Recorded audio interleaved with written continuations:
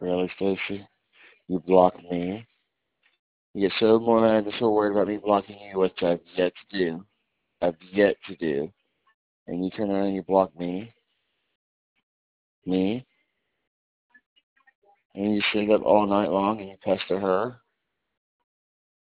Why do you pester her? This has nothing to do with her. It has to do with me and you. She hasn't done nothing to you.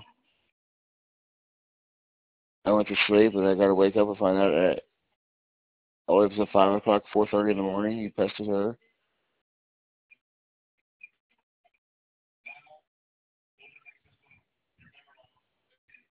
I knew this was going to turn into this. I knew you were going to take everything away from us. When I say us, I mean me and you.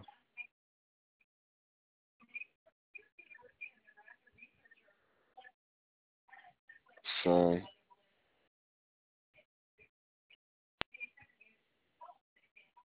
Sorry, I can't do this. It's never what I wanted. I thought I made it very, very clear.